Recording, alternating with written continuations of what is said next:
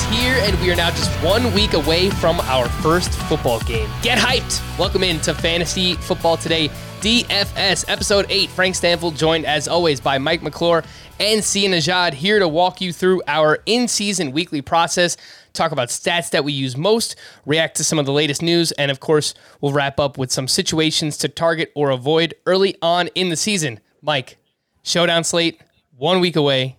Are you ready? I'm definitely ready for that. I've been stacking the tickets up over on FanDuel.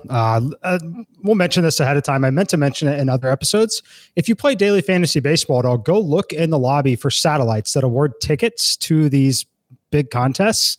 I won 120 tickets so far to that, so I'll easily have that one maxed out by the time we kick off, and I can't wait for it. It's going to be a lot of fun. I can't wait to share that process with you guys. I think I'm going to convert a lot of you into showdown slate players. And I think Sia is probably going to be one of those people that also convert into showdown slate players. What's going on, Sia? How you doing? I think so. I'm certainly going to have to a week from today because I'm not going to not want a piece of the action. You said the word hyped. I mean, I'm so excited. I'm so the fact that you just couched it for us. You literally about a week away from Dallas, Tampa, and it's pretty crazy. It's here. We're here. Yeah, massive week one game. First game of the season, obviously the defending Super Bowl champions going up against the Cowboys, America's team. So lots of fantasy relevant players in that game. Mike, what's the water situation looking like? Because we had a few YouTube comments that they can't trust you if you drink canned water. Hey, I mean, they'll trust me quickly after the first week or two of the season. I'm pretty confident about that one. But the water situation is great. I've got one poured up over here. I should have saved the crack for the stream, but maybe next time. It sounded beautiful. I'm a big fan of the crack. Can I come up with... I'll try and think of some kind of segment we could do with that. The wheels are turning in the head right now. Let's talk about the latest news. Cam Newton cut by the New England Patriots. Mac Jones will start week one. And let's, I guess, kind of figure out what does this mean for the entire New England Patriots offense. Cam Newton had 19 carries inside of the 5-yard line last season. That was fourth in football. No other New England Patriots running back had more than 3 carries inside the 5. So I think we're looking at a massive boost for Damian Harris. Probably someone we'll look at more so on FanDuel than DraftKings because it's half PPR. He's not really going to catch the ball very much. But Sia, your early takeaways on what Mac Jones does for the Patriots passing attack and maybe who might get a boost in the rushing attack, if anybody. The passing attack, I'm not really sure about. I know a lot of people are going to say, well, it's definitely going to be Jacoby Myers, but we can't forget they brought in a lot of targets. Okay, so Nelson Aguilar, Kendrick Bourne, Hunter Henry, Jonnu Smith. And you might think, oh, well, Hunter Henry and Jonnu Smith, they're just tight ends. Well, they're pass catchers too. And Jonnu Smith can line up all over the formation. So, I think it definitely improves the stock of all the pass catchers, particularly Jacoby Myers. But I don't think I'm ready to start looking at Jacoby Myers in a DFS capacity, at all, really. So let's kind of wait and see on that. As far as Damian Harris, yeah, it certainly improves his probability, his touchdown equity. But let's be honest, part of the reason any running back can succeed is because of the threat of Cam Newton running. So yeah, of course, it definitely improves all the running backs. Maybe Ramondre gets in there and gets some touches near the goal line too as the season goes. But I think it's great for Damian Harris. Again, as far as from a fantasy standpoint and a DFS standpoint, I'm not super high on him all of a sudden, but it certainly improves. And I will say I'm very surprised by the fact that Cam Newton ended up getting released. I didn't think Mac Jones would be ready, and I thought Cam Newton offered enough to actually be the starter for that team.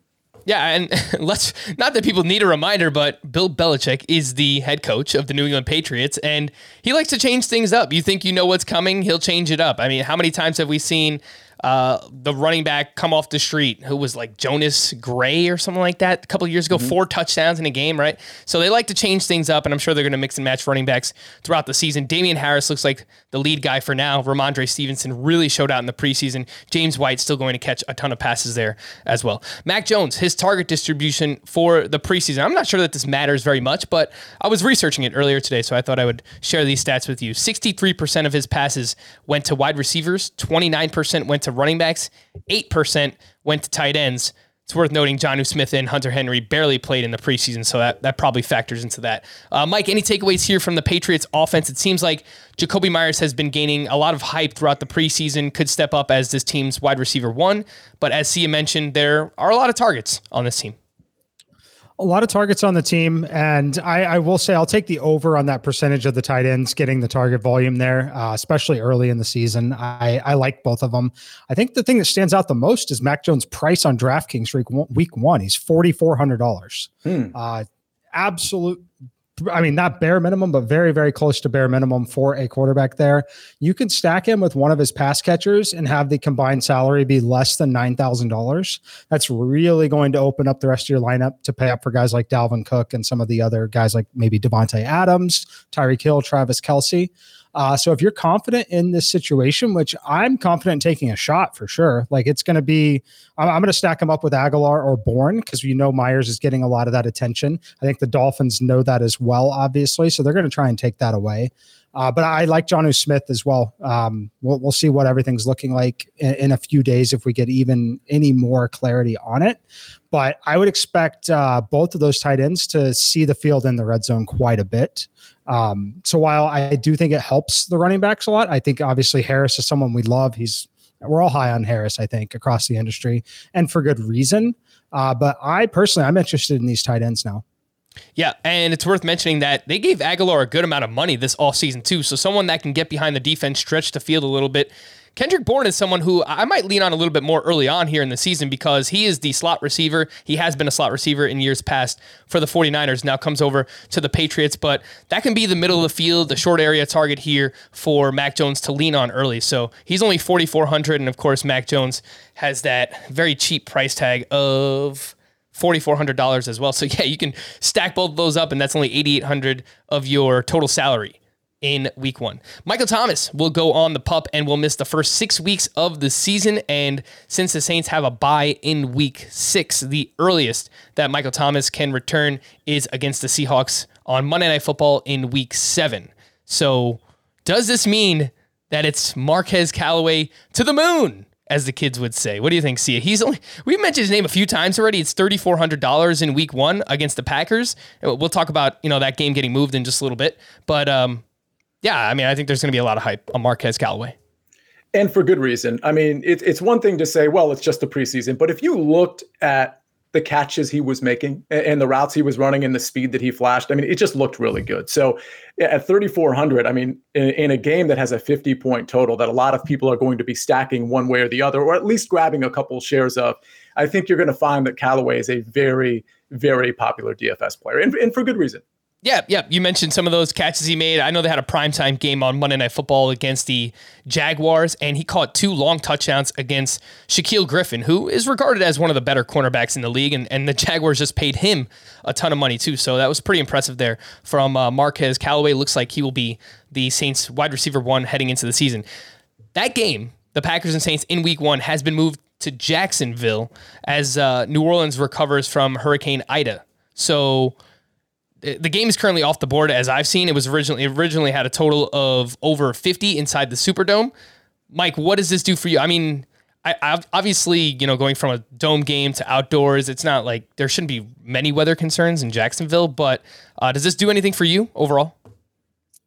I mean, obviously you want the Saints playing at home in this situation. You want to play in the dome really for both teams, but overall it's not going to change a ton. I think that we're also going to be attacking this game. This is one that initially we talked about maybe 3 episodes ago. Like it didn't seem to have a ton of attention on it because of the Kansas City game.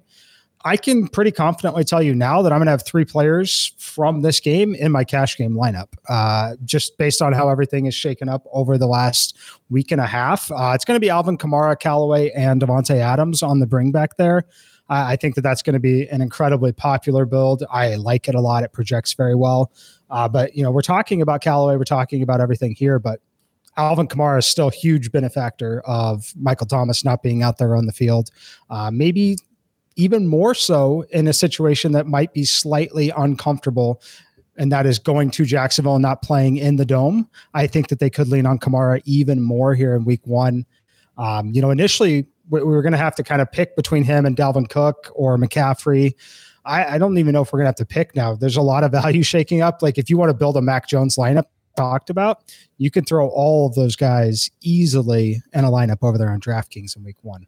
Yeah, no, it's a really good point that you bring up with Alvin Kamara too, and something we didn't really talk about until now, but Jameis Winston as the quarterback, he gets, he has this image of like a gunslinger. He throws the ball down the field. I think he's learned a few things the past couple of years, or at least I hope so, playing under Drew Brees. But this is better for Alvin Kamara, the fact that he's the quarterback, because Taysom Hill, he would take off and run. And when he was the quarterback last year, he really didn't throw the ball to Alvin Kamara very much. So I think that Winston being the quarterback definitely helps him out there. No Michael Thomas means they have to throw the ball to someone. Callaway, Kamara, I think, are going to likely be the top two targets here in this offense. I want to give you a quick update on the Irv Smith situation, which we talked about on the previous podcast. He had knee surgery, and it was revealed on Wednesday that he's expected to miss the entire season for the Minnesota Vikings. So Tyler Conklin will step in as the likely tight end one, but the team also acquired Chris Herndon from the New York Jets, and I would expect probably a lot of Conklin early on while Herndon gets acclimated in the offense.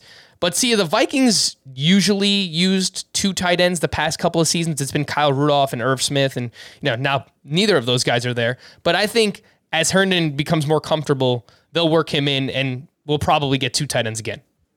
Agree, but I think the good news, if you're playing Minnesota players from a DFS standpoint, it's going to be concentrated targets, because Herndon, I expect Herndon to end up winning that job, but I think you're talking Dalvin Cook, Justin Jefferson, and Adam Thielen, and you can kind of rotate which three you want to play based on price and opportunity and target share and things of that nature. But I think Minnesota's really interesting, just in general, not just for week one, where they're also interesting playing the Bengals, but I think they're really interesting because any of those three guys I mentioned can completely go off. All right, so let's talk about our process. That's going to be the meat of today's podcast. What does it look like a week in the life of Sia Nejad or Mike McClure throughout the course of the NFL DFS season? So whatever, I'm going to hand it over to each of you guys and just let you go. You can tell me, what does each day look like? You can go Monday, Tuesday, Wednesday, whatever you do leading up through the course of the week. How do things change for you, Mike, on a Thursday where you might be gathering notes for the overall slate, but obviously you're still looking at things for the showdown because there's a Thursday night football game. So obviously that comes into play. Anything that you might do. Do you create lineup shells earlier in the week? Do you create groups of players that you plan to target? Mike, we'll start with you here first. What does it look like a week in the life of Mike McClure? All right, we'll start on Monday. So on Monday, going to that next week, I don't do anything related to, so like after week one, heading into week two, I will do absolutely nothing related to that at all. I will play the showdown slate on Monday night. That'll take 100% of my focus during that day and that evening. And then after that, on Tuesday morning, that's when I'll wake up. I'll download the salary data. It's always out by then at that point. And I will look at salaries and look at which things stand out initially to me. Look for large discrepancies between the two sites. Example of that being someone might be $1,500 cheaper on one site than they are on the other. And I will start to circle some of those things. But overall, I don't do a lot until Wednesday, frankly. There's not a lot to do on Tuesday other than look for very obvious situations, potentially go back and watch some of the film if you see things that kind of stand out. Someone getting 9-10 targets that we weren't expecting. Someone, scoring. It's important to look at the fantasy points, right? So if you go look at box scores, you need to understand what happened there. Did someone have 2 touchdowns on 4 targets? Like, that's probably not sustainable, right? If it is, I go look through snap counts. I do all those things, but I typically am not doing that until Wednesday. I kind of like to take Tuesday off personally and kind of recharge. The beauty, as I've talked about a couple times on this episode or in this podcast, is there's not a lot to be gained from locking things in early. And I think that it can be troublesome when you start to do that. I think it's healthy to look at the slate, look at mispriced things, and then go back and really understand what really happened the week before. So if you're someone who wants to do something early in the week, I would ignore next week. Go dissect what really happened the week before. If you want to go team by team, player by player, position by position, whatever it is, go look and understand, okay, they scored this touchdown here. They had this level of usage. Is that something that's likely to be sustainable? Is it related to the game script in any way? Did they fall behind 2 touchdowns early as a favorite? Did that change things drastically? Is it a situation where, next week, as they're a favorite again, that's not likely. So there's probably more running back volume predicted next week. So that's what I would do early in the week. And then once I get to Wednesday, that's when you start to get some of the sentiment around the industry. You can hear, you can consume content and really understand where things are going to go. By Wednesday, you will have seen some pretty good movement in the market as well. And when I say that, I mean looking at the sports betting market. So what you'll see there is you'll see how lines have moved, which sides you can identify as potentially sharp sides. You can see how the totals move. You can begin to look at forecasted weather data. I think it's a total waste of time for the most part to look 7 days in advance. But by the time Wednesday afternoon, Wednesday night rolls around, we can get to start to have a pretty good idea of what we're looking at. And it doesn't apply at all weeks of the season, but as the season progresses, and really we have elements, in football at many of the stadiums. So that's what I'll do there. And then Thursday, it's all systems go on that showdown then. And then Friday, Saturday, that's when I truly lock in and start to go through all the data, assess where I think the ownership levels are going to be, start to make some of my decisions as far as which teams I want to play, which situations I want to fade based on overall industry sentiment, and where I might have them rated. All right, Sia. Mike had his shot. Now you get yours. Everything. The week in the life of Sia leading up to a DFS week in football.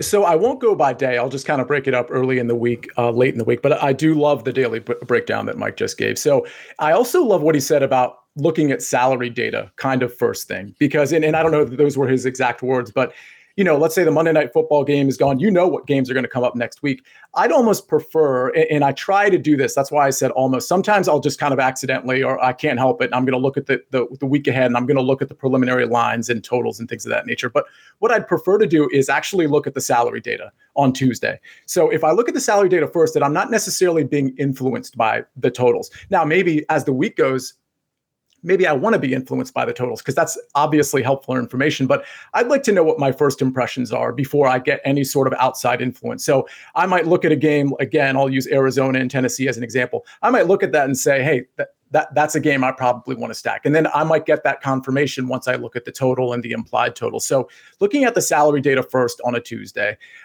tuning into, of course, Fantasy Football Today, DFS. It's going to help us recap the week before, of course, and have a preliminary sort of set of maybe games that we like and things of that nature. So obviously that gets worked in looking at game totals and implied totals. So that's my first look at, hey, okay, these are the games that are expected to be high scoring. These are the teams that are expected to be high scoring. And then I'm not going to make lineups, but I'm probably going to look at which stacks that I really want to play. And that doesn't mean just the stacks of the high scoring games. I'm going to have some contrarian stacks that I like too, sort of early in the week, and look at line movement. Obviously, Mike talked about that. That's going to tell us, hey, are some of these implied totals off a little bit? That maybe one's shooting up and I should be paying attention to that. So that's kind of early in the week. Later in the week, we're talking, Thursday, Friday, Saturday. Again, we have our show that's released Thursday as well. So you obviously have to tune into that for a variety of reasons. I want to monitor injuries. I want to review some preliminary ownership percentages if they're available. I want to start maybe thinking of how I'm going to correlate stacks. And I don't just mean my major stack. I also mean my secondary stacks. We talked about it, how let's take that New Orleans game, for example, which is on that afternoon slate. Well, let's say we want to do the stack that Mike talked about. Well, maybe I want to do a secondary stack with that Kansas City Chiefs Browns game. So I'm starting to look at, okay, if I'm doing a secondary stack with the Chiefs game, which guys do I think I want to kind of hone in on? And does it make sense to hone in on them from like a lineup construction standpoint? I might want to identify some games as one-offs, like we talked about that Miami game. Maybe I like Aguilar or Kendrick Bourne as a one-off, and I'm trying to think of which are the sort of dart throwish guys that are really inexpensive that I want to kind of incorporate into these main stacks and these secondary stacks. And then it's a lot of it at that point. You're talking Friday, Saturday. You're trying to monitor practice reports and things of that nature. Who's banged up? And I'm not just talking about the skill position players. I'm also talking about, let's say, the offensive line, for example, because that's going to impact your running back, your receivers, your quarterback, things of that nature. So those are things to monitor. And then, of course, Sunday rolls around and you got the inactives that come out approximately an hour before the game start. You really have to be monitoring that. I don't think I'm telling anything, that's a pretty obvious point. And then we also talked about late swaps. So your job really isn't done at 1 o'clock at quote, air quotes, lock, because the true lock, in my opinion, is probably like 4:05, 4:15, 4:25 when those afternoon slates start, because for reasons we've talked about in previous podcasts, and there are many, you might want to actually, swap things out here and there. So that's pretty much my process. But I do want to emphasize, I do like to look at things kind of on my own accord, like the salaries first. I personally think that's pretty important to try to form your own impression first before you get into the sort of subconscious groupthink that we all kind of devolve into as the week goes. Now, some of that groupthink might be good. Like some of that, we want some of that information, of course, but some of it takes us off our initial impressions, which are also sometimes good. So that's something I like to do. Mike, you mentioned one of the first things you like to do, and see, it sounds like you as well, is you like to look at salaries. Mike, you mentioned that you download the salary data. Where does somebody go to if they want to download that themselves? So you'll need to be on a desktop computer. It's not a mobile-friendly environment really at all. But when you go to join a contest on FanDuel or DraftKings, both of the sites will have a little button that says export to CSV, and it'll just simply download a little spreadsheet of the salary data. And that'll give you all sorts of useful information, most notably the salaries and positions. Positions obviously don't really change much here in the NFL, but a sport like baseball, positions change pretty frequently. So that's always something to keep in mind. But yeah, download it and make your own opinions before you look at any of the totals across the board. And if you're someone who's also betting on sports and you want to bet early lines, that means you're going to want to try to do this process even earlier. So on Sunday, once these tournaments lock, week 2 will probably be published in the lobby right then. If not, certainly by Sunday night. So once Sunday Night Football locks and you play that showdown slate, feel free to download it and start to do it then. If you're someone who wants to jump on lines early on the sports betting side, but I highly, highly, highly recommend making some notes, starring some players, looking at salaries before you are influenced by seeing a game has a total of 53.5 versus another game at 49.5, because you're going to like the guy in the 53.5 game a lot more. And a lot of times you probably should. We're going to be getting news all week long. It happens. I mean, we're going to have practice reports. There's a lot going on. I know that Friday afternoon is a big day for news. I mean, a lot of times there are players who, look, if they haven't been practicing all week, they might get ruled out. So that obviously changes things and will give us some clarity on that week's slate. And then Sunday, 11:30, that's an hour and a half before kickoff. We're getting a lot of news. And we're going to get stuff overnight, too, from Saturday into Sunday. Adam Schefter, I mean, the guy never sleeps. But we're going to get that news. A lot of it, the bulk of it, is like around 11:30. See, how do you react on a Sunday morning to news that's coming out? Because you might have, I have my whole cash game lineup, or I have all these different stacks and things that I want to do. What if news comes out that like kind of flips the slate on its head? How do you react to something like that? You might not want to change it, but I feel like there's going to be a lot of situations where we feel like maybe we should because of news that comes out.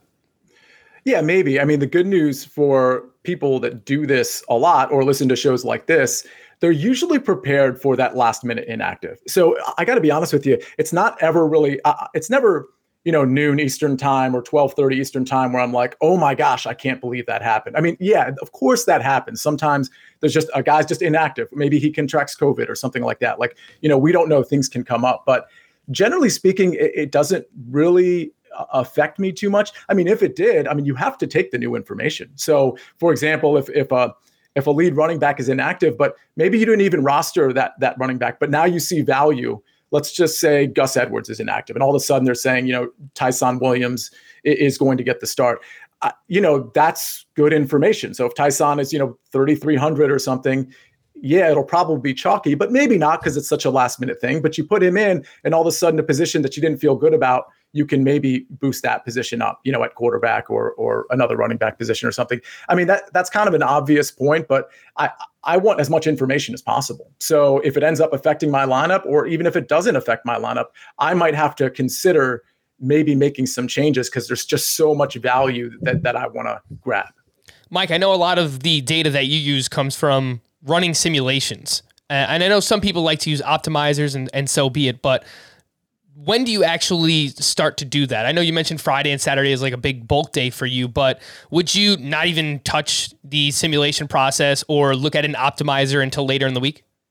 Yeah, it's definitely later in the week. Well, I should say that I will do it initially right at the week before, like Monday or Tuesday, but it's very basic, no fine tuning, just to find the 2 to 3 obvious players that we know we're all going to play.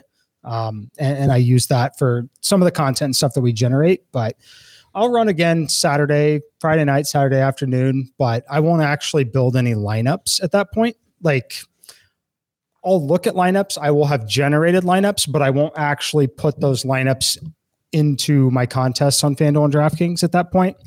So once inactives come out, I'm starting over as long as there's something that's meaningful enough. And it's just kind of through, a decade of doing this now, I know by hearing the news, seeing the news, when something is meaningful enough to change what I'm going to be doing. But generally speaking, I'm waiting for inactives. We know there are situations that we have. So the biggest thing that I do, and again, I'm sorry that I keep bringing this over to other sports, but it's a good practice. In DFS NBA, lots of injuries, right? We know a lot of the injuries. We see questionable tags on players. Because we don't have a lot of time in those sports, I will run simulations with the player in. I will run simulations with the player out. So I'll be sitting on 2 different projection sets, 2 different sets of lineups, all of the things there. And then I will be able to know, okay, once I get that news, I can run with this set. Same thing in the NFL. We just have a lot more time. So a lot of times I don't have to go in. If there's only 1 or 2 players we're waiting on, it's in my best interest to wait. But if we get to a big week where there's 5 or 6 key injuries, I will run the stuff ahead of time, on Sunday morning early before inactives come out, or Saturday night as Schefter's dropping the tweets. I'll look at some of that news. But overall, I do wait until after we have the official inactives before I go put things in. We talked about it episodes again. I think that there's a psychology element to not wanting to change once you've already locked in that lineup. There's essentially, in my opinion, like an irrational fear of what if I'm deleting the winning Millionaire Maker lineup here by making this swap. So that's generally, I at this point, I'm trained to not really fall victim to that, but we're all human. We still think that. I personally believe it's in my best interest to run things on the computer, have them in spreadsheets, have them on optimizers, but not actually put the lineups and lock them in to the site until after the inactives have come out. What about you, Sia? Do you have a specific time where you're like bulk entering your lineups actually onto the sites?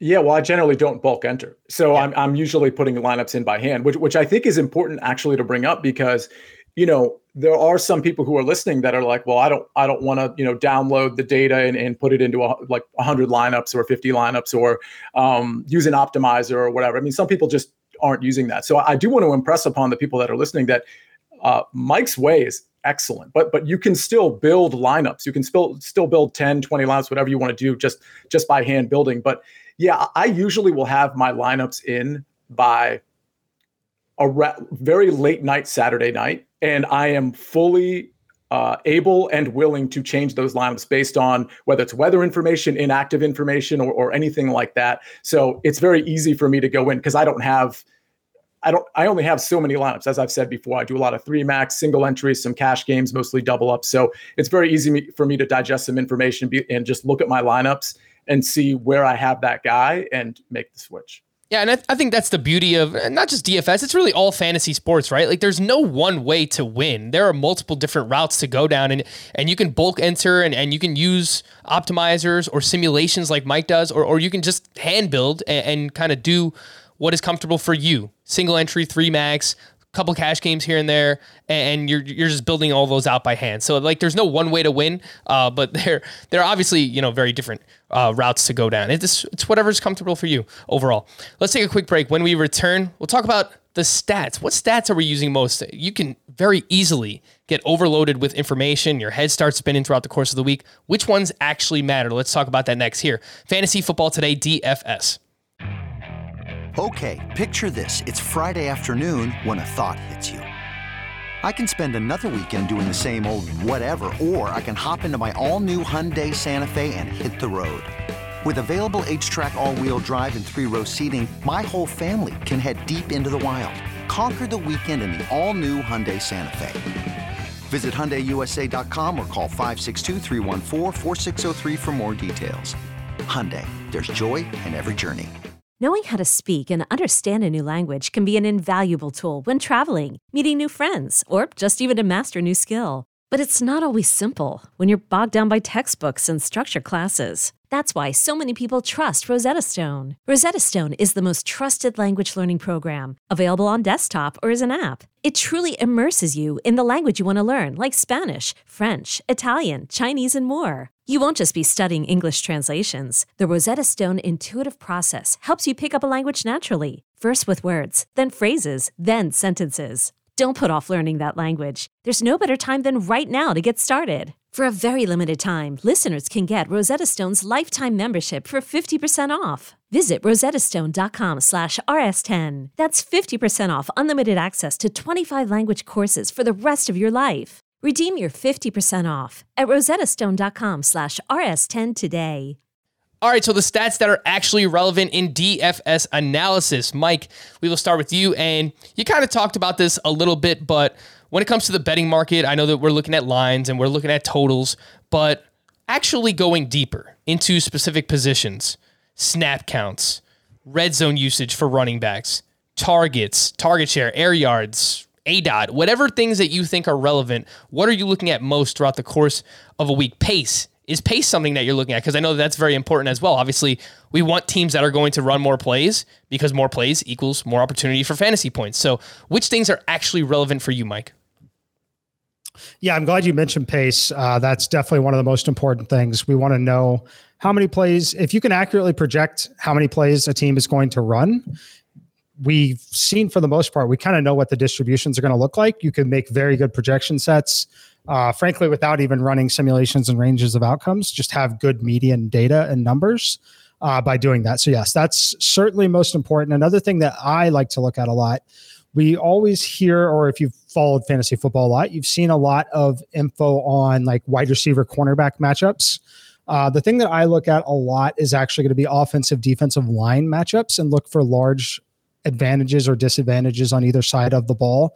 That depending on what side it's coming from, depending on the quarterback and how mobile they are, what injuries are potentially being dealt with, that can actually have a meaningful change in like some of the distributions as far as target volume, run pass volume. Are we taking more snaps under center? Are we going to be in the shotgun formation a lot more?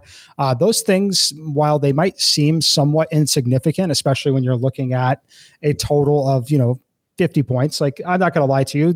For the average player, looking at the Vegas totals is going to be the most beneficial initially.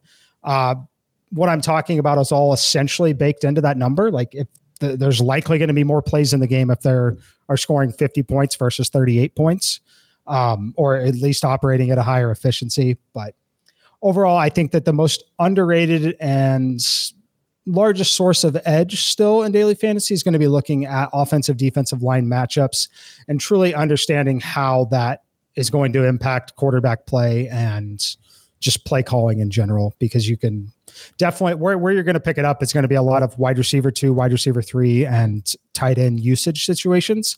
I would say a lot of people, if you've played daily fantasy out there before, the thing that's frustrating to you probably is like 1 week you'll see a tight end that's a mid-range to value play, catch 2 touchdowns, 8 targets. The next week he's going to have 2 targets, 1 catch, 8 yards, right? And it's really frustrating.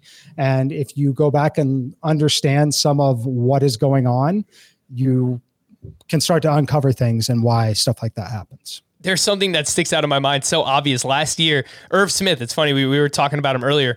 He had a game where he had just 4 targets, 2 catches, I think it was 20 yards and 2 touchdowns, right? And it's just like, you can't predict stuff like that. Even if you like Irv Smith, right? It's just, there's always going to be stuff like that, random kind of things that happen in football. DFS, there's a lot of variance, obviously, and we've talked a lot about that. Mike, are there specific offensive line, defensive line metrics that you look at? I know that Football Outsiders, they have like adjusted line yards and stuff, which gives us a feel for how much push an offensive line is getting when it comes to like the running game. So are there any metrics that you look at for offensive line, defensive line?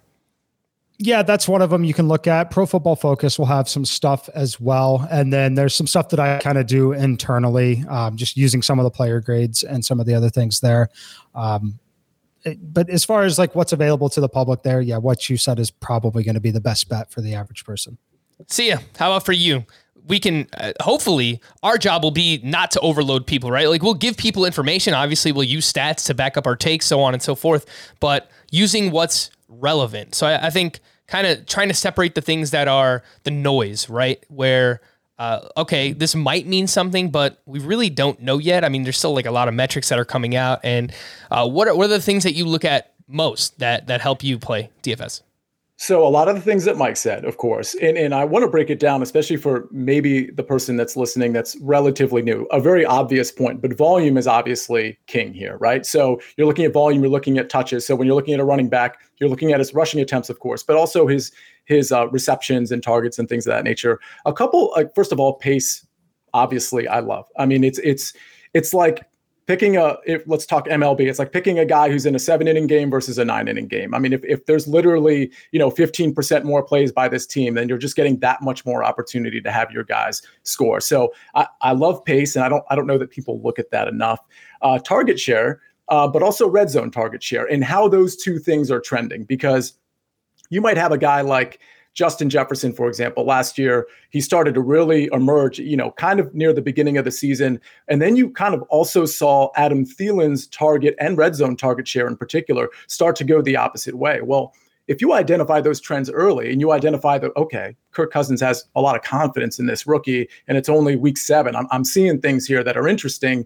And by week 9, 10, 11, well, that trend just kept going. So it's one of those things, identifying the trend early enough with respect to some of that target share, red zone target share, I think is going to be really important. Outside of that, I mean, other than what Mike said, I think it really comes down to just overall volume and, adjusted line yards, things of that nature, that they're all going to help. When it comes to defense, a lot of the time I feel like we were consensus here that we like to pay down for defense more often than not. I mean, there's going to be a few situations where, okay, if you want to stack a good defense with a running back, okay, that's fine. But are there any specific things that you're looking at? Are there any rules? Like, should I target a defense that's like a big home favorite, or a defense that we know is going to be facing an offense that's passing the ball a lot, so there's opportunity for sacks and turnovers, interceptions, fumbles, whatever it might be? Start with you, Mike. Yeah, you definitely want to look at home favorites. The defense and stud running back is going to be one of the highest correlated plays you could make. Typically, if a star running back's going off, scoring touchdowns, they're running the clock, they're in favorable field positions, lower scoring on the other side typically. So one of my favorite things to do, I was actually starting to do it just a little bit. Earlier in the show, we talked about my favorite little situation for week 1 was going to be Callaway, Devontae Adams, Alvin Kamara on the other side. Now, I'm not going to play the Saints defense in that lineup, but because I'm doing that, I want exposure to the Chiefs and Travis Kelce. So the one guy that I have to leave out of this lineup is Dalvin Cook. So one way to get a little bit of exposure to Dalvin Cook without actually playing him is likely going to be playing the Vikings defense. So that's something that I will typically do in those situations where I can still gain some exposure to the situation overall. I'm not going to play the pass catchers. If Dalvin Cook goes off, the pass catchers weren't going to be viable anyway. If he goes off, they're likely in a favorable spot where I can take advantage of that, still get that defense in my lineup, and still not sacrifice and force him in if my data says that he shouldn't be in that lineup. So that's something I do a lot with defense. Other than that, if there's no clear-cut situation, let variance be your friend, right? So you mentioned there's a lot of variance. Scoring touchdowns, while defensive fantasy scoring isn't super random, the scoring of the actual defensive touchdown is quite random, just like scoring in general in the NFL is. So what I like to do is let that work into my favor. If we see a defense that we know is going to be 30% owned, I'm okay if they score a defensive touchdown and beat me. I'll take the defense that's single digit ownership. I'll punt that defense. I'll look for a defense under $3,000 and essentially punt that position. Anything else you'd like to add, Sia? Target home favorites for defense? No, not really. I love the idea of just embracing the variance because, as you know, I like to pick I would say 8 out of 10 times I'm picking a defense that's really low in price because it allows me to do so many things. So I typically will find some reason to find a defense that's like 2,400 or 2,200. Maybe the offensive line is banged up. Maybe the quarterback's coming off an injury and he might be susceptible to some turnovers or just being, more reticent in the pocket than he normally is. There's something with the bottom 5 or 6 defenses on every slate. There's usually at least one team you can say, okay, I can make a justifiable argument there. And by the way, I might be wrong with the argument. That's why they're priced so low. But there are arguments even for those bottom tier defenses. And so that's where I go almost every time. All right, let's wrap up here with some players or situations to target and avoid early on in the season, right? So, Sia, we'll get things started here with you, a player or situation to target early on. Yeah, I'll go situation here. Just a couple teams that I like. And maybe I've talked about the Arizona Cardinals too much, but the only reason I bring them up again is because they didn't really do much in the preseason. We didn't really see much of Kyler Murray. And I wonder, and I don't know, but I wonder if that's going to depress ownership maybe a little bit more than it should weeks 1, week 2, especially if Kyler is flat week 1 for some reason, which I don't think he will be. So I like the Arizona Cardinals situation just because I don't think their defense is any good. And I really think they're going to have to really pile up the points. So I expect to be overweight on what is already kind of a chalky situation with like Kyler Murray and DeAndre Hopkins. I might take some shares of Chase Edmonds or Rondale Moore to be different, but I like Arizona. And for the same reason that I like Arizona, I like Seattle. I think DK Metcalf, I think Tyler Lockett, Chris Carson, Russell Wilson, I think they're all viable. I think their defense is a little suspect. In this Indianapolis game, the total's almost 50, so it's another high-scoring affair. I expect the over-unders to be pretty high in all Arizona, all Seattle games.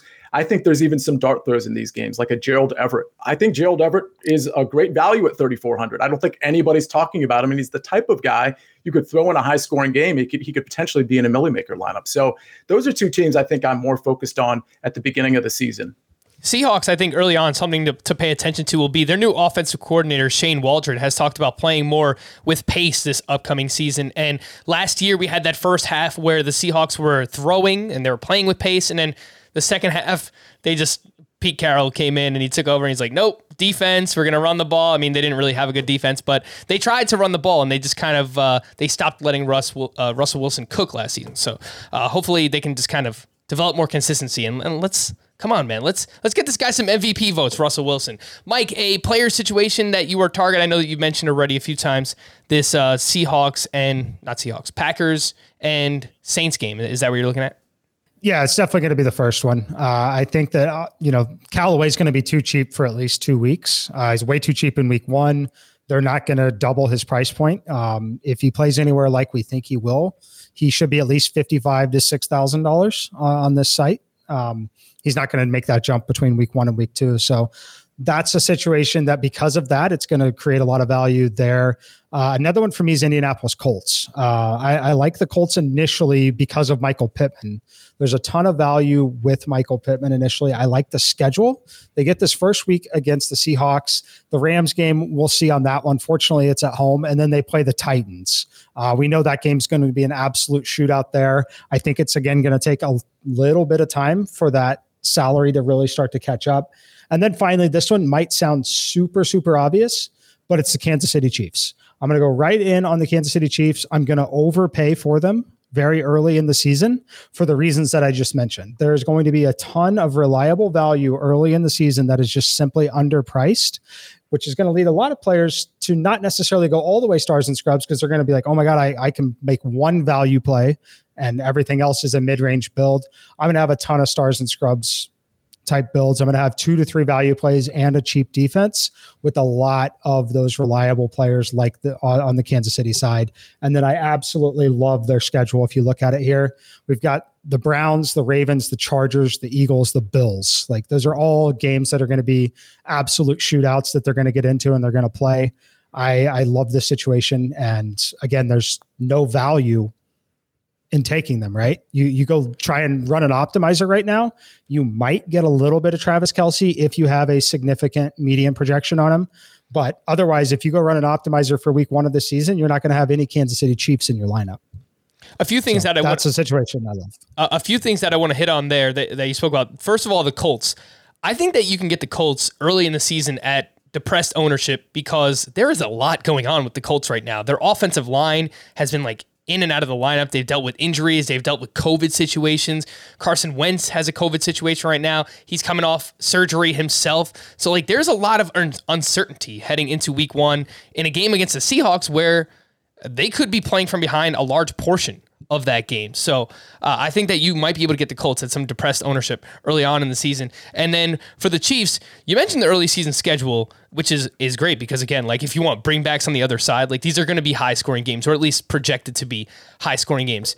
The Chiefs are coming off of a pretty disappointing Super Bowl loss, if we're being honest. Sorry, Mike. But do you factor in like motivation at times? Because I know like, oh, we'll talk about stupid things like, oh, revenge game, a player is going up against his former team kind of thing. We can't really quantify motivation, but the Chiefs kind of strike me as this team where coming off that Super Bowl loss, like they're going to be playing for something early on in the season, obviously going up against really, really good teams. Yeah, I mean, I think there's definitely the revenge thing. I think that it's awesome that they get to start their first game at home. I think that they can really come out and set the tone, especially beating a team like the Browns here. I think that there's been a lot of offseason hype around the Browns.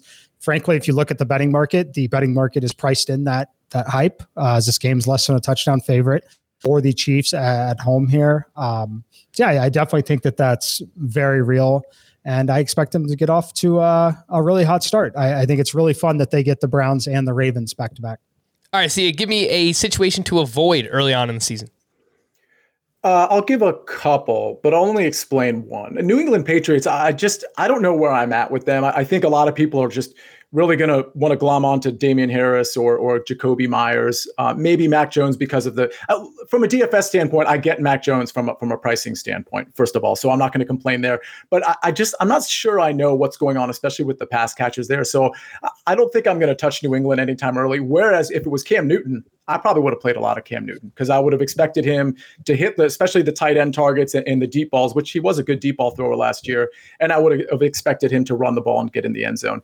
But the one that I'm going to tell you that I just, from a DFS standpoint, I don't think I like early, it's the San Francisco pass catchers. And the only reason I say that is because A, Jimmy, you kind of never know what you're getting with Jimmy Garoppolo, but B, you have everybody healthy. And so I just don't know where the target share and how the target share is going to be distributed. So if I'm going to pay up for a tight end, it's probably not going to be Kittle because I don't know what his targets are going to be relative to Brandon Ayuk and Deebo Samuel. I might pay up for Travis Kelce. I may pay up for Darren Waller, but I don't think I'm paying up for any of the San Francisco pass catchers early. You know, I was so excited to hear Sia talk again. I realized I didn't even give my situation a target early in the season. But I think I wanted to kind of circle it back because what you just said about San Francisco, I think is kind of applicable to the Carolina Panthers. And I like the Panthers passing game early on in the season. I think what's going to be interesting is trying to figure out what Sam Darnold's target distribution is going to look like because we really only have one game of data that he played in the preseason, and he only played a half of that game. He has really, really strong wide receivers on that team now with DJ Moore and Robbie Anderson. Terrace Marshall showed out, the rookie there, and he has Christian McCaffrey, the best pass-catching running back in the league. So I think that people trying to figure out who the Panthers pass catchers to target each week in DFS, like it's going to be kind of hard for us to figure out. But as a result, you might get some of those guys at lower ownership, and there might be one guy that has a spike week, and then maybe it's a different guy another week. But overall, I do like this Panthers early season schedule. They start with the Jets, then they have the Saints, the Texans, the Cowboys, and the Eagles. And I expect the Panthers defense to be pretty lackluster, so could see some shootouts early on. The possibility of playing Sam Darnold is like kind of scary, but with those pass catchers in those environments, I could see some things popping off there with Sam Darnold. So I think it's a really good point that you bring up about the 49ers. Not that we don't really talk season-long fantasy football here, but I've avoided George Kittle because he's like a second, third round pick, and I don't know if his target share is going to be nearly as high as it was in the past. We know he's awesome, but so is Brandon Ayuk, so is Deebo Samuel. They like to run the ball. There's now like a quarterback rotation going on, so I don't know. I don't know how good George Kittle is going to be, at least early on here. Mike, a situation to avoid for you early on in the season. Yeah, I mean, I think that Patriots one, I want to say it makes sense to say that. The problem is just the salaries, right? Yeah. a quarterback that low. I think it's so hard for me to get there. Another obvious, easy one for me is going to be the Texans. They're an absolute mess. You're going to be tempted by some of those values. But once again, we keep talking about it. We'll point out the values each week very clearly on this show. I don't think there's any reason to go there initially in the first 2 weeks of the season. We'll kind of see what some of that looks like. I'm not convinced that team even really wants to play football, not just the quarterback situation. So if I'm being completely honest with you. And then I had one other one that is at the top of my head. I'm trying to think who it was. Mike, while you're thinking of that. Okay, go ahead. And the reason for the Jets is we thought we would have some running back value. We still might, but same situation there. I want to watch it. I want to see how it shakes out. Is Corey Davis truly going to get those opportunities? Like, yes, he's a fine play early in the season, especially if you want to pivot from someone like Callaway. But overall, I think it's one where I want to watch at least 1 to 2 games while we don't need that value, so we can have a little bit better understanding of what that's going to look like going forward. Sia, you had something you wanted to bring up? Well, I was just going to say, I really think that Jets-Carolina game is really interesting. And I love that you laid out Carolina's schedule for the first 5 games because, listen, Sam Darnold might have a nice little year here because Terrace Marshall, DJ Moore, Robbie Anderson, it's just, and Christian McCaffrey, it's such an embarrassment of riches. I'm just glad you pointed out Carolina because I think it's a great team to bring up. But I also think they're kind of sneaky for week 1. I mean, the total's only 44.5. But by the way, I think a week ago was 43 or 43.5. So it's starting to creep up a little bit, maybe because of some of those Jets injuries. But I think it's also because Carolina might be able to just sling this ball around. It's going to be up to the Jets to keep pace. Yeah, and Darnold, if you want to talk about a cheap quarterback, Mac Jones, 4,400. Sam Darnold, we knew all along that he's the starter, and he's only $5K on DraftKings in week 1. So that gives you an opportunity to pay up at other positions as well. For me, and you brought them up just the other day, Sia, but the Giants, I mean, their offensive line is ranked dead last by Pro Football Focus. It's ranked 31st by Warren Sharp. They just traded for 2 more offensive linemen this week. So that tells you they're not happy where they're at in terms of their offensive line. Kenny Golladay finally returned to practice this week, but did not play in the preseason at all, dealing with a hamstring injury. So what is the chemistry going to look like between him and Daniel Jones? And then Saquon Barkley, we still don't even know his status heading into week 1. I mean, he's coming back off of a torn ACL. You know, as the season goes along, I'm sure he'll be fine. I mean, we've had a lot of running backs come back from torn ACLs before and be perfectly fine and be really good. Maybe that's the case for Saquon, but as of now, they're kind of wishy-washy with him, and they play 2 tough defenses to start the season, up against the Broncos, up against Washington. So I think the Giants are kind of a dumpster fire right now. No, I'm not just saying that because I'm a Jet fan, but I'll tell you the Jets are a dumpster fire too. Giants, pretty scary for me. All right, that'll do it. Let's wrap there. For Mike and Sia, I am Frank. Thank you all for listening and watching Fantasy Football Today DFS. The next time you hear us will be Tuesday, and we will finally be breaking down the games for week 1. See you then.